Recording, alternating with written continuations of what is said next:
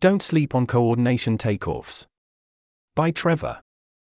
It's important to remember that the culture we grew up in is deeply nihilistic at its core. People expect Moloch, assume Moloch as a given, even defer to Moloch.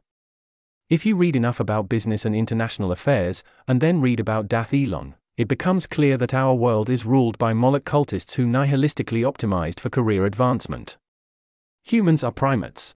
We instinctively take important concepts and turn them into dominance status games, including that concept itself, resulting in many people believing that important concepts do not exist at all. There's an image here in the text. So it makes sense that Moloch would be an intensely prevalent part of our civilization, even roughly a century after decision theory took off and roughly 4 centuries after mass literacy took off. Some of the first people to try to get together and have a really big movement to enlighten and reform the world was the counterculture movement starting in the 60s, which overlapped with the Vietnam anti-war movement and the civil rights movement. The counterculture movement failed because they were mainly a bunch of inept teens and 20-somethings. Not just lacking knowledge of decision theory or economics or sequence-level understanding of heuristics or biases, but also because they lived in a world where social psychology and thinking about society were still in infancy. Like the European Enlightenment and the French Revolution before them, they started out profoundly confused about the direction to aim for and the correct moves to make. See Anna Salomon's Humans Are Not Automatically Strategic.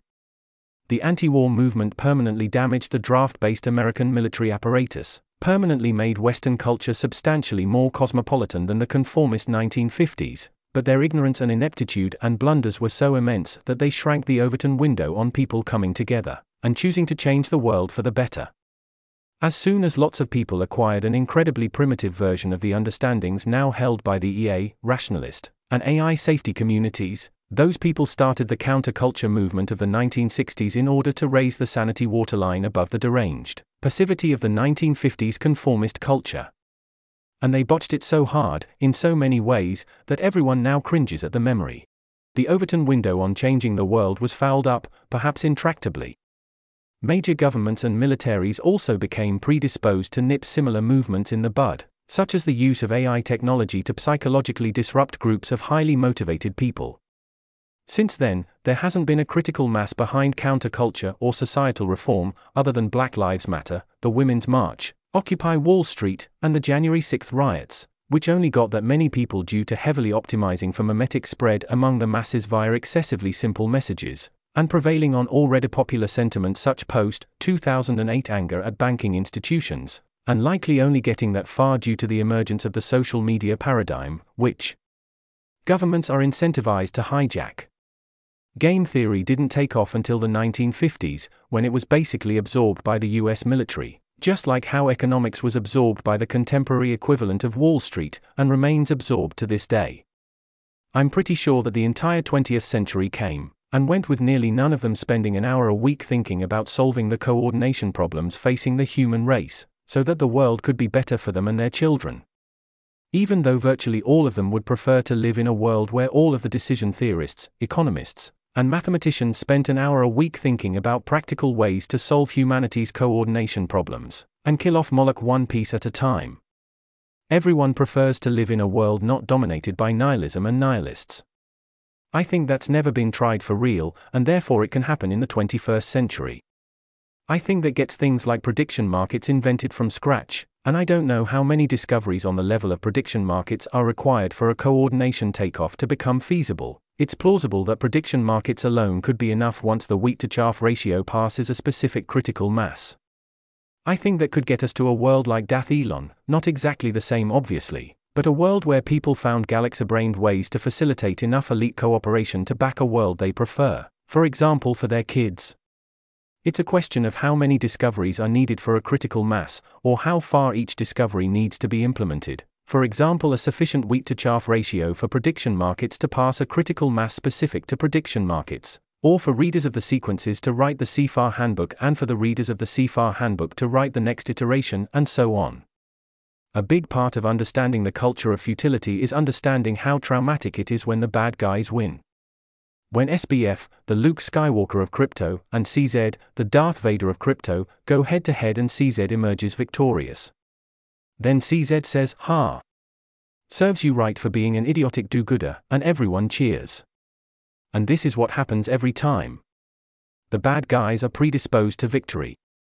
This happened to everyone every time, because our civilization is Moloch-dominated, even though nobody wants it to be that way, by definition of Moloch. This kind of thing shapes people's identities in extraordinarily powerful ways. The point is that it feels futile to everyone in these intense ways, but it's not, because the 21st century will be transformative, and the pace and outcome of each transformation are each their own technical details, like prediction markets reaching a critical mass in their wheat-to-chaff ratio, or LLM chatbot therapists being sufficiently competent at advising and empowering people in the ways described in Anna Salomon's Humans Are Not Automatically Strategic. People strongly prefer the good guys in charge, it's just that they've been clueless about how to even begin to make this possible, and this clueless idiocy has been consistent. And the triumph of nihilism has also been consistent, until now. There are probably fewer than 500 people on Earth currently prepared to think about a coordination takeoff at a level similar to us, who read stuff on the same level as the sequences and FDT, UDT and tuning cognitive strategies, feedback loop first rationality and CFARS stuff and Dath Elon stuff in order to even begin to get a sense of what is possible, and that number of people can go up surprisingly fast. I wouldn't call this optimism. Instead, I would call it doubting that there is a greater than 90% chance that the culture of nihilism will maintain its grip on elite culture throughout the 2020s. It's important to note that people already thought about this.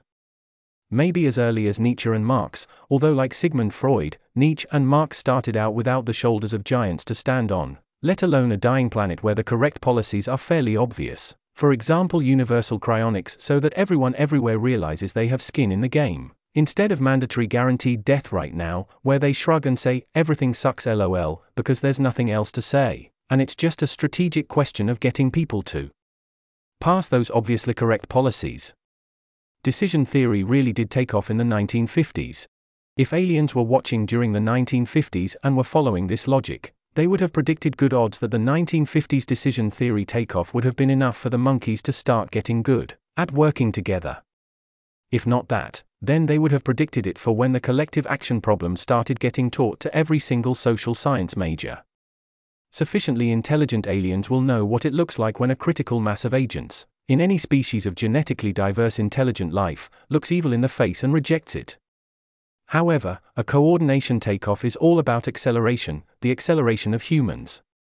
It makes sense to think that reading Dath Elon, A World Where Moloch Was Vanquished, is needed to provide a frame of reference for a firm understanding of the intensity of Moloch in our civilization. Are there even a dozen people on a single college campus anywhere, for example Berkeley, who have read about Dath Elon?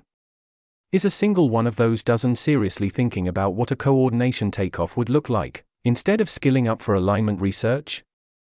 If the answer to both of those questions is no, then reaching the critical mass for a coordination takeoff might be low-hanging fruit. This article was narrated by Type 3 Audio for Less Wrong. It was first published on January 27, 2024. To report an issue or give feedback on this narration, go to t3a.is.